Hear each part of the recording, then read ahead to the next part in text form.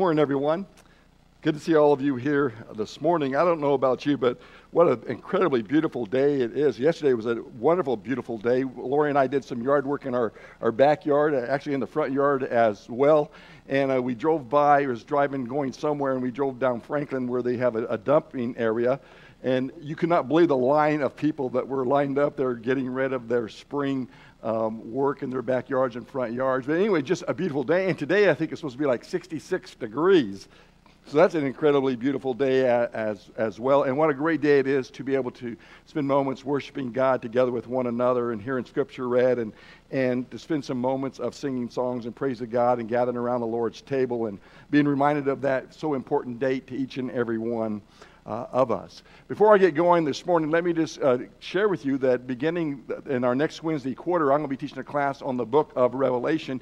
You notice it's called Unlocking Revelation because it's one of those books that's kind of hard to get your arms all the way around. I think we've probably made it more difficult than what it really is. So I'm going to be sharing that class with you, and so it's just something for you to be thinking about as we're thinking about that second quarter on Wednesday evenings. Let me also remind you that on April the 4th, it will be a single service that we're going to be having where we're going to all be together with one another, and I can't hardly wait for that to be able to join our voices together in a larger number. Not that this is not already great, but certainly be praying for that.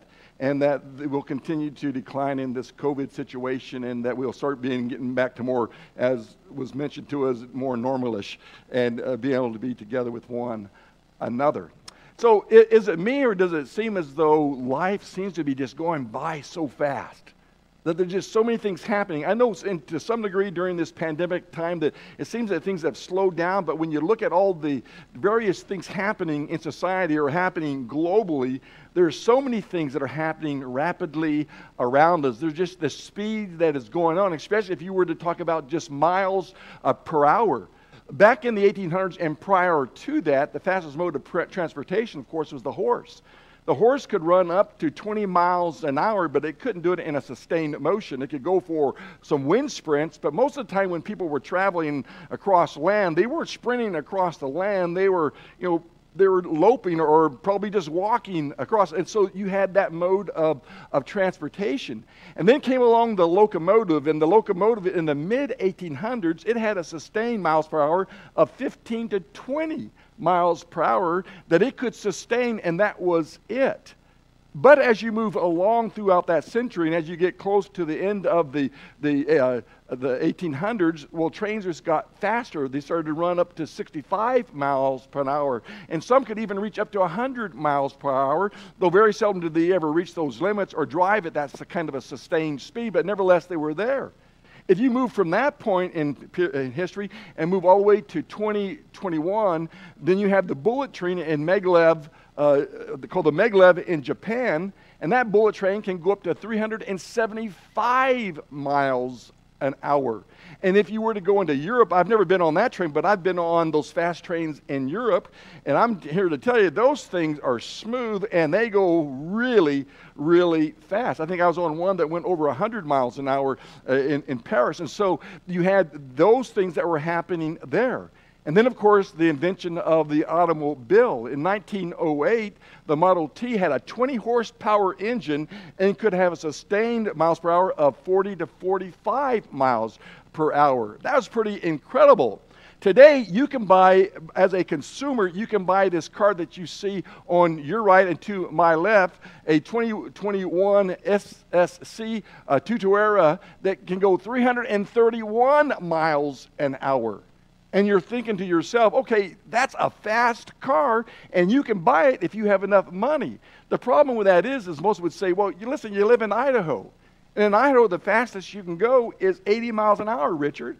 Well, yeah, but if you own that car, you can get to 80 miles an hour really, really fast.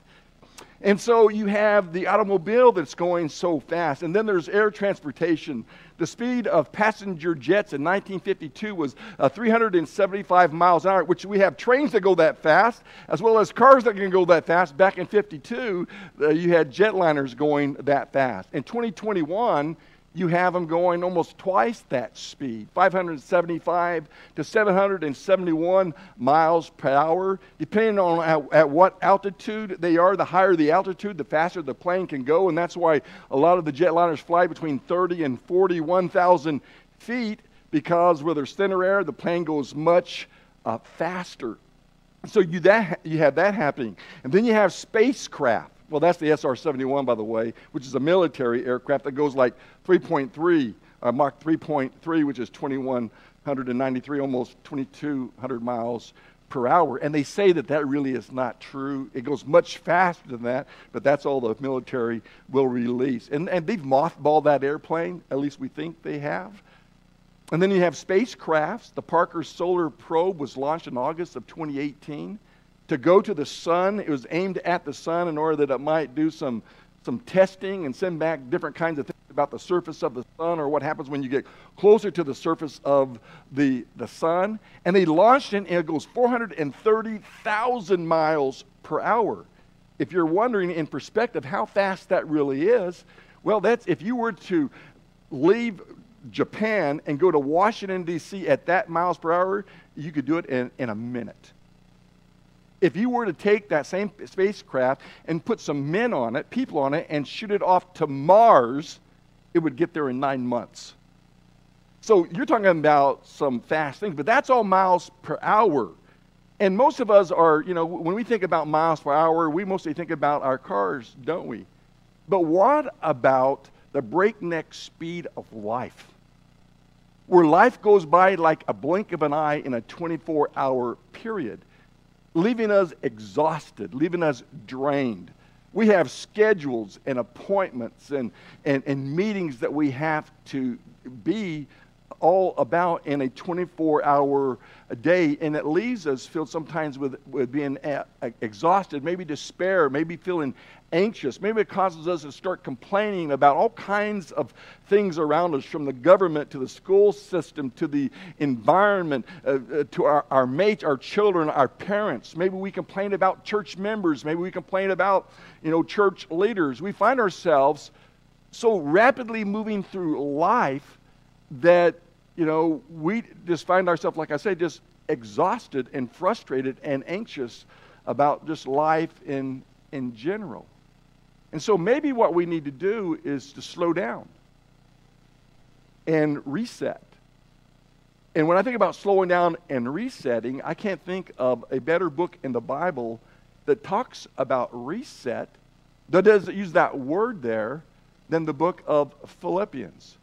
The letter to the Philippians, if you'll open your Bibles to that section of Scripture, is an incredible book.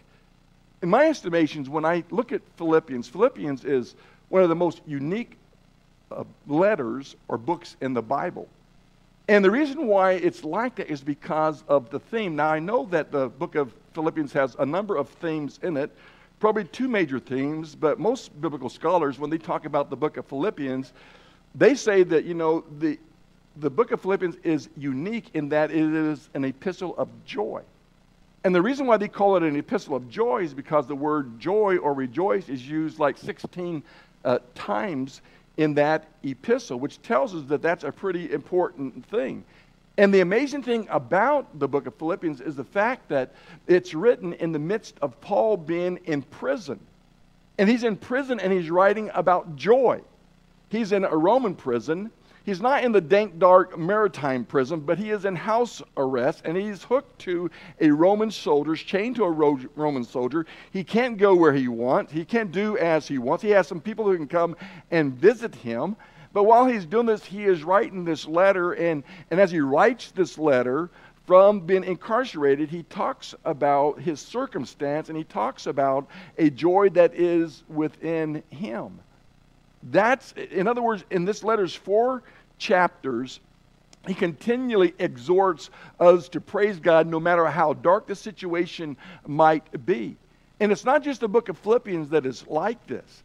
A lot of Paul's letters are from the midst of a prison. A lot of Paul's letters have to do with the things that are going on in his life. And even Luke records the things that are going on in Paul's life. And yet he's able to sustain this spirit of joy. And I think a lot of that comes about because of his view of how he praises God in his life. So he hammers home this idea of rejoicing. Well, why is that important to us? Well, have you found yourself in circumstances of late in this season of time, which is different for all of us than any other time in our history? I'm talking about our present history that we are living in, making history, where people really are anxious about things, where people do feel despair. When people have some doubts, there's some negativity that is there, some anxiousness that rises up within us because we look at what's going on around us, from the global pandemic to social pandemic to the social unrest in the streets that is starting to ramp up once again, racial tensions that are there. There's so many things that are going on around us that causes us to be less than joyful or less at peace. And yet Paul keeps hammering home this idea of joy or rejoicing. So Paul says in Philippians 1 and verse 18, he says, I will rejoice. No matter what my circumstances, I know I'm in prison, but I will rejoice. I'll rejoice and share my joy with you all. And I urge you to rejoice in the same way. Finally, brethren, he says, rejoice in the Lord. And as he ends the 4th chapter, he says, rejoice in the Lord always. Again, I say, rejoice. Let your forbearing spirit be made known unto all men that the Lord is near. Now, prior to him saying that, he's talking about some disruption that is going on in the church between the houses of Euodia and Syntyche. But he then moves to that of joy. So he says there are circumstances that are going on in life where joy is a real possibility. In fact, I would say that Paul always looks for the hidden blessings in trials. He never becomes negative about what's going on in his life. And so he hammers home over and over and over again in this short 4-chapter epistle this idea of rejoicing. In actuality, the word rejoice means to rejoice or reset. Reset how we look at the circumstances of life, where we put our dependency in God and we lift up God and we praise Him in our lives. Like the idea of resetting a computer that goes out of whack, or anything that goes out of whack, you have that reset button where it restores, where it refreshes, where it reboots that thing so it goes back to normality and functions in the way that it ought to function. And I would say to you that that's probably what we need, is to reset and look at the circumstances that surround us and move towards that of joy in our lives. I'm talking about praising God. And so this morning I'm going to kind of mix two words together with us that I hope that does not confuse you. And that is, one, joy or rejoicing, and two, that of praise. Praise leads to this idea of rejoicing. Praise has the potential, the ability to shatter despair. It has the potential to shatter negativity. It has the potential to shatter doubt. It has the potential to shatter all anxiety and bring us joy in our lives. And so that's why I chose the book of Philippians, because it is a book of rejoicing or resetting our joy. And it happens because we're able to give praise to God. And that's not anything new. For those of you who are students of the Scripture, and if you were just to type in the word praise and say in one of your Bible apps, you would find that this word is used over and over and over again. Certainly throughout the Psalter, it is there, where this attitude of praising God is prominent. Or maybe it should be prominent in our lives. So as Paul is writing this book of Philippians, and with this theme of rejoicing, my thoughts are, as he's penning this book here, he's probably reflecting back on that first visit to Philippi over in Acts the 16th chapter. You recall that chapter there. He arrives in Philippi, and as he arrives there, he goes to the synagogue. Eventually he'll go down to the riverside, and there he'll meet Lydia and her household. Remember, Lydia was a fairly rich woman, a seller of purple from Thyatira, and he shares with her the gospel, and it says that her and her whole household were baptized into Christ. Later on, Paul, because of his message between he and Silas, they're going to cause quite a ruckus. And there are going to be those who are going to become very upset with the message that he is preaching. And a riot occurs of which Paul and Silas are going to be arrested. And as they are arrested by the magistrates, they're going to be beaten. I mean, harshly beaten. And then they're going to be thrown into a jail cell. And they're going to be placed in this jail cell, beaten, and they're going to have their feet placed in stocks so they can't move about. And back in those days, they didn't have fluorescent lights. And they didn't have light bulbs. And I doubt that they would waste any candles on a bunch of prisoners, so they're back in a dark place, in a dark cell. Treated as criminals, though they are not criminals. Beaten, and they're not criminals. There's a lot of things happening to them that is so negative. But in the midst of that, we learn from verse 11 that they begin to pray and they begin to sing hymns. And by doing that, they are praising God, and it shatters their fear, their despair, their negativity, doubt, or anxiousness, or anything that might emotionally be, erupting within them. It is removed because they focus in upon God and they offer up their praise to God, and it shatters some things. So with that in mind, do you ever feel bound by your circumstances? I don't know about you, but I'm going to be honest with you. I do. There's times when I feel very bound up by the world that is around me and find myself fearful. I find myself being anxious, sometimes even to the point of despair. I mean, that's just me.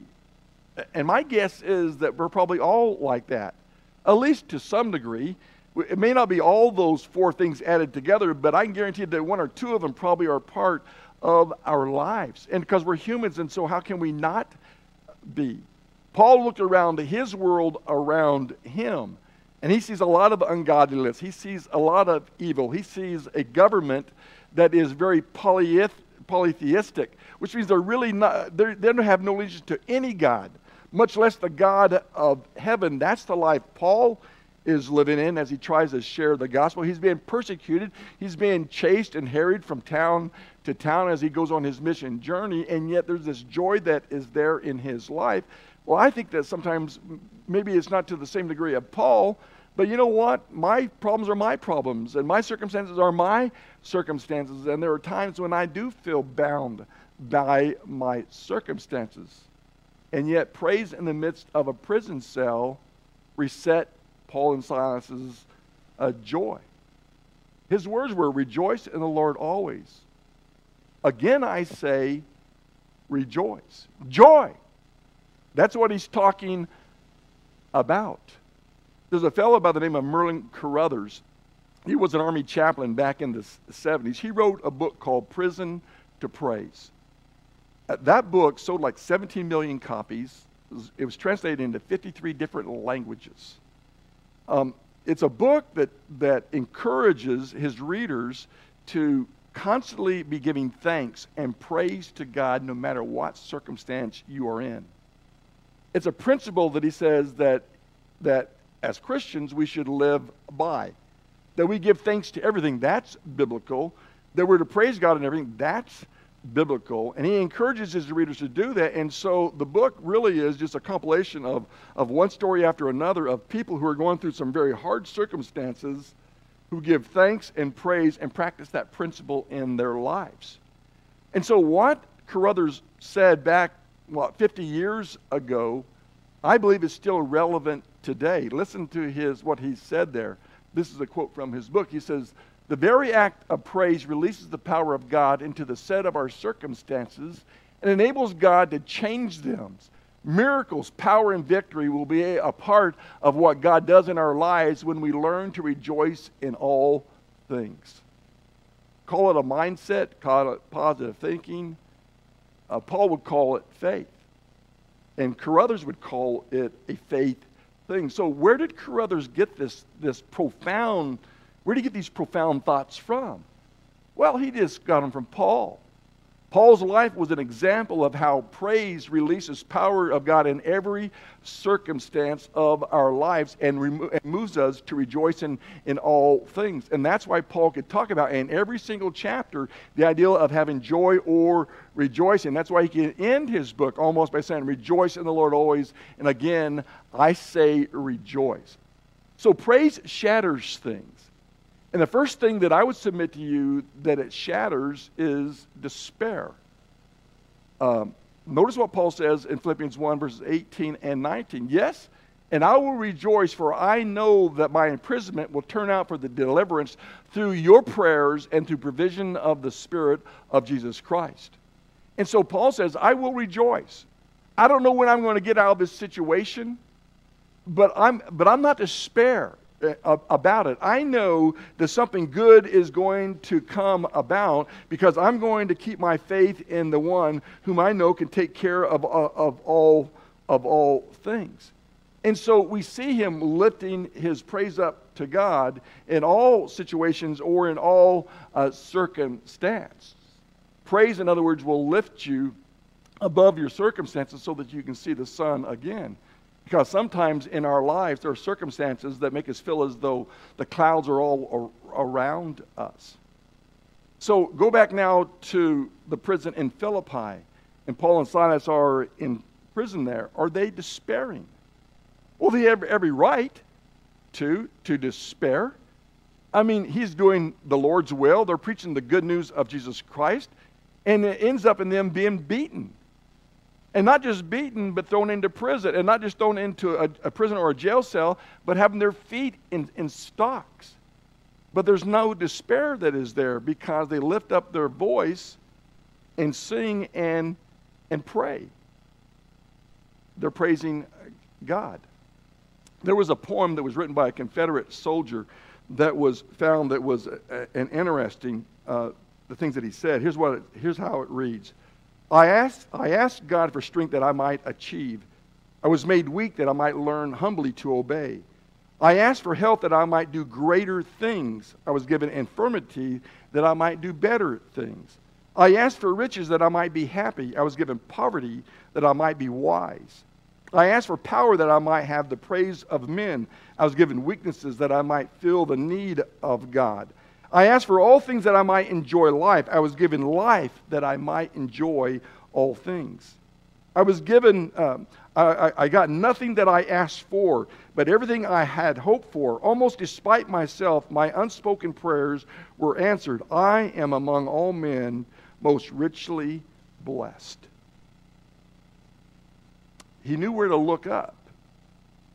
He knew what to do in his circumstances. And if you know anything about the Civil War and what the Civil War was looking like near the end and what the Confederate soldier was going through and even the Union soldiers were going through, even this guy was able to look above his circumstances and not despair because he had placed his trust in God. Secondly, praise shatters negativity. Again, go back to the prison cell of Paul and Silas. They could have easily did a lot of trash talking, right? I mean, they had a lot of bad things happen to them. They could have got easily really negative and began to complain about all the things that are going on around them, and yet that's not where they went. I saw this as I was working on the lesson, and it says, you can't litter negativity everywhere and then wonder why you've got a trashy life. I mean, if you trash talk about your circumstances and you allow those things to make you negative about life, well, if you practice negativity, you're going to be a negative person and you'll make negative those who are around you. But look at Paul's words in Philippians 2 verse 14. Do all things without grumbling or disputing. And so I've learned that, grumbling short circuits faith, but joy revives it.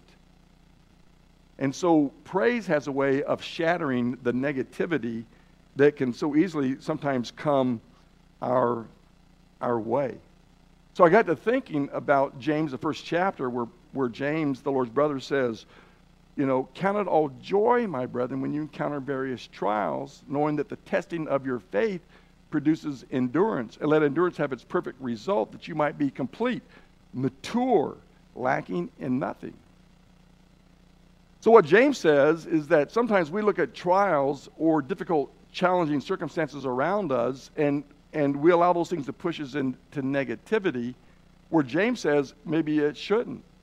Maybe we need to relook at how we look at the circumstances of life and do what Paul did. Because Paul seemed to see hidden blessings in every trial, to the point that he thanked God for being in the midst of shipwrecks or beatings or riots or death threats or starvation. Paul was able to move towards that of rejoice, and that's why he could say rejoice in the Lord. So there's a lot of things that happen to us. Sometimes we are where we are because of our own choices, and God has allowed it because he wants us to learn from those circumstances. Sometimes the trials are outside of ourselves, but they are given in order to train us, in order to produce more endurance and to become more spiritually mature. Challenges are not always bad. In fact, you don't know where your faith is unless it's challenged. And you don't know where your faith is unless you go through some difficult obstacles and hurdles in life. That's how you find out where your faith is. You're able to get a kind of a temperature check of where you are. So trials cause us to become more durable, and they mature us. When I was in high school, played football, and we had a coach. His name was Steve Breckler. Coach Breckler, he played for the Dallas Cowboys. He must have thought we were the Dallas Cowboys because he ran us like he thought we were. But his theory was this. His theory was the team that was the best in shape in the fourth quarter is the team that will dominate. That was his theory. And so he ran us to death. He ran us up bleachers. He did us do grid lines. He had us do 440 sprints, full pads, all those things. He just ran us and ran us and ran us. At the beginning of the year when they did two-a-days, and back in those days, they didn't allow you any kind of water or anything. You just had to run with full gear on. These two-a-days, well, he would thin out the ranks, and usually we'd lose like a third of the ball players that came out for the team simply because he just ran us to death. And guys said, that's not what I thought football was, and they just quit. And even all through the rest of the year, he ran us all through practice. He ran us at the beginning, and at the end, after he went through plays and different kinds of offensive and defensive kinds of exercises, he ran us at the end. I used to think to myself, I wish when he said down and back, that we would go down and back, and he's standing there, and we'd just keep going right past him and on into the locker room. None of us had the courage to do that, and I certainly wasn't going to lead that uprising. But he ran us. But what we learned is that we did really well in the fourth quarter because when other teams were gassed and sucking air, we were not. Now, it had helped if we had maybe a better quarterback or better running backs or better ends and things like that. But one thing if we were anything as a ball team, is we had lots of endurance. And I think that's what God does. And so he gives us endurance through trials. But negativity can take away those blessings. And so praising God can shatter several things. It can shatter despair, but it can also shatter negativity. Here's the third thing it can shatter. It can shatter doubt. Paul had no doubts who he was. He had no doubts who he was as an apostle. Maybe they were singing praise songs. Maybe they were praying because they were wanting to remove any doubt from their lives. But one thing was for sure, those things that could have bound them in that jail cell caused them to move beyond that to the point that they could be joyful in all things. In fact, Paul says, I can do all things through Christ who strengthens me. And there's tons of applications for that you can apply. I remember one time I was having a root canal done on my tooth, and I remember laying there praying, you can do all things through Christ who strengthens me. I can do all things through Christ who strengthens me. Had a little effect on that dentist.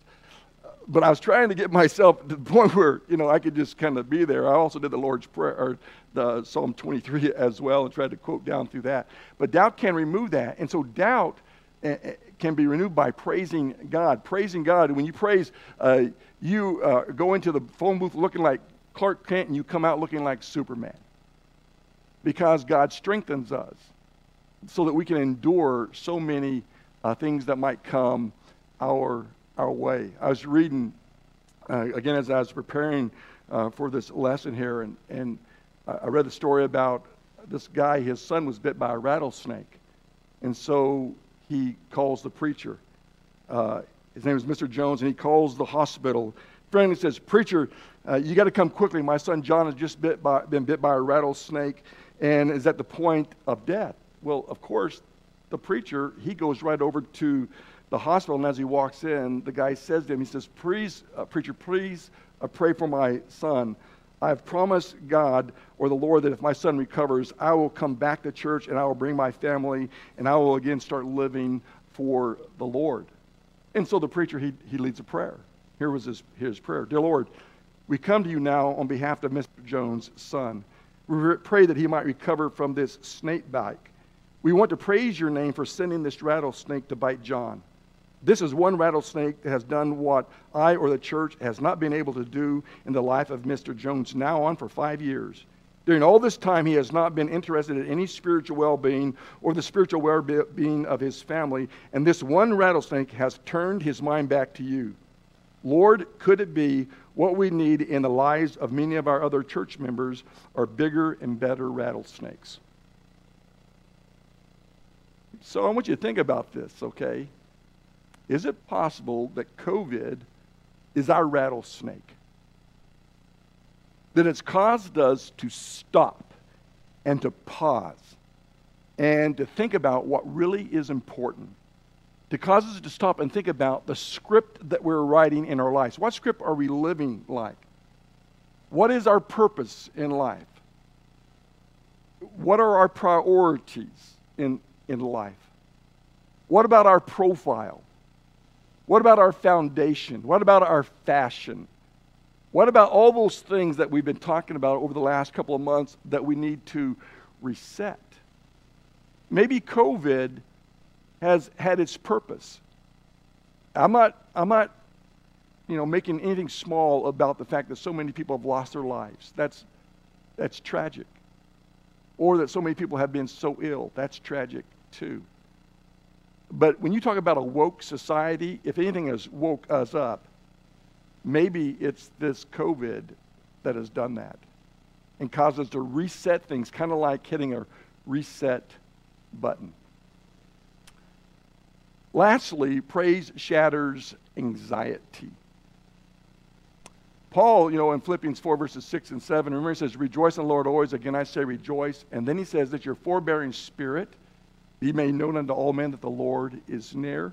And then he says in verse 6, "Be anxious for nothing, but in everything in prayer and supplication with thanksgiving, let your requests be made known to God. And the peace of God that passes all comprehension, all understanding will guard your hearts and your thoughts in Christ Jesus." So Paul said that when we hit the rejoice button and replace worry with a joy-filled prayer, he says the peace of God, which surpasses all comprehension, will flood into our lives. So how did Paul get there? Well, I would submit to you that he got there by surrendering. Be anxious for nothing. That means the things that we are despairing about, the things that we are anxious about, the things that we are doubtful about, the things that we feel negative about. Paul says, I'm going to surrender that all to God. God's got big shoulders. He can handle this. I'm going to give this to God. So surrendering everything over to God is the key to shattering anxiety and experiencing a peace in the midst of struggle and challenge. So if you're anxious about things, maybe it's time that you surrender. Instead of trying to handle everything yourself, is give those things to God. Now, look, okay, I know that that's a lot easier to say than to do. At least it is for me. I know that's biblical. I know that's principled. And maybe that's why I think about it a lot. Be anxious for nothing. Be anxious for nothing. Not be anxious for some things. Not be anxious for a few things. Be anxious for nothing. Our problem is we get anxious about a lot of things. And we need to let those things go. So let me ask you, how well are you doing at surrendering? As a congregation, would you say that we as a congregation have surrendered all to King Jesus? Honestly, Personally speaking, and to you personally as an individual, would you say that you have surrendered all to King Jesus? Almost all of us, we know this song here. All to Jesus, I surrender. All to him, I freely give. Really? Really? Have you surrendered all? Well, I've surrendered. Well, how about this? What do you suppose would happen if instead of singing the song the way it is written, in terms of its lyrics, the lyrics were changed to reflect what is truly going on in your heart, in your minds, and in your lives? What if instead of all to Jesus I surrender, you really you really sang the truth? Obviously, the song is written all to Jesus because it's trying to encourage us to surrender all. But if we're honest with ourselves, are we? Do we? We sing this song. In fact, we're going to sing this song as an invitation song. The invitation song, the purpose of an invitation is to give people an opportunity to reset.